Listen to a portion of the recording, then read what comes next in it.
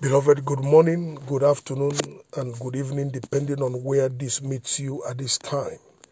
As I welcome you to this day's Covenant Devotion broadcast of 10th February 2022, and our focal text for our devotional thought this morning is anchored on the book of Joshua, chapter 14, from verse 12 to 13. But let's take it from verse 11. I am still as strong today as I was in the day that the Moses sent me.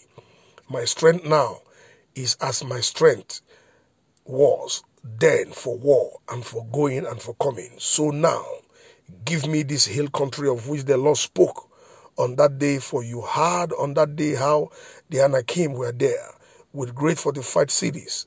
It may be that the Lord will be with me, and I shall drive them out just as the Lord said. Then Joshua blessed him, and he gave Hebron to Caleb, the son of Jephunneh, for an inheritance. Faith is a receiver of the promise of God. Faith is a possessor of the possessions that heaven has ordained and dealt to a believer. Faith is the favor of God positioning a believer to receive the blessings of God in due season. We cannot do anything without faith as believers. Your life is as a result of faith. Your blessings is as a result of faith. Your gettings is as a result of faith. God, by this scripture, is emphasizing again on the importance of faith in the faith journey of every child of God. Whatever the Lord promises to do, he will do. In fact, before God ever promises anything, he has gone ahead in the spiritual realm to do it, waiting for you by faith to download it. Faith is a downloader of divine blessings.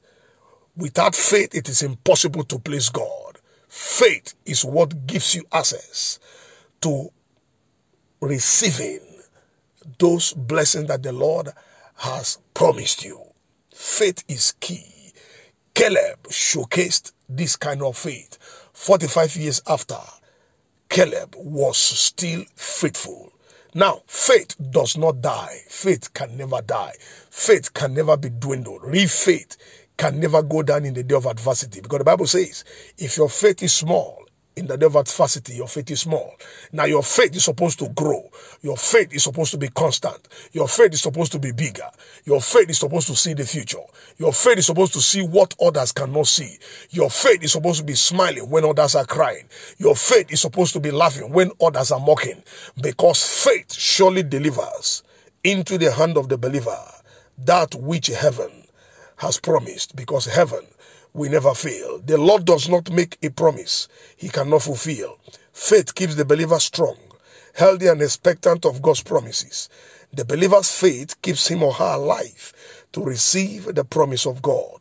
Faith cannot be forgotten or denied the promise of God in the economy of heavens. And I therefore pray for you today.